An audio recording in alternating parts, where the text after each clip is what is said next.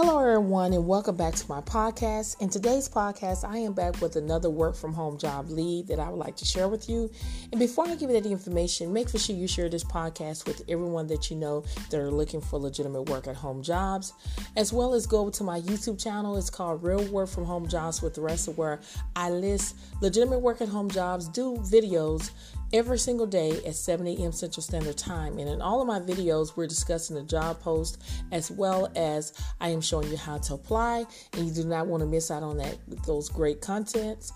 And also, if you would like to join a group where you're around like-minded people that are seeking legitimate work at home jobs, make sure you go ahead and check out my Facebook group.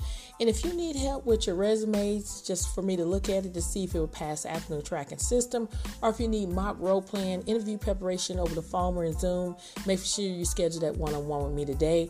Make sure you also check out my ebooks. All that information will be under my YouTube description bar. So let's just dive right into it. It's a company that are seeking data entry specialists to work remotely. This is nationwide. They're looking for someone to work the hours of Mondays through Friday from 8 to 5 p.m. Eastern or Central Standard Time. So basically with this job, you will provide call center support and assistance to child care providers from the state of Massachusetts who are eligible to receive child care tuition reimbursements, grants, funds from the state. These grants are for licensed child care programs, which is providers through the Department of Human Service, Division of Family Development. Training for all duties will be provided.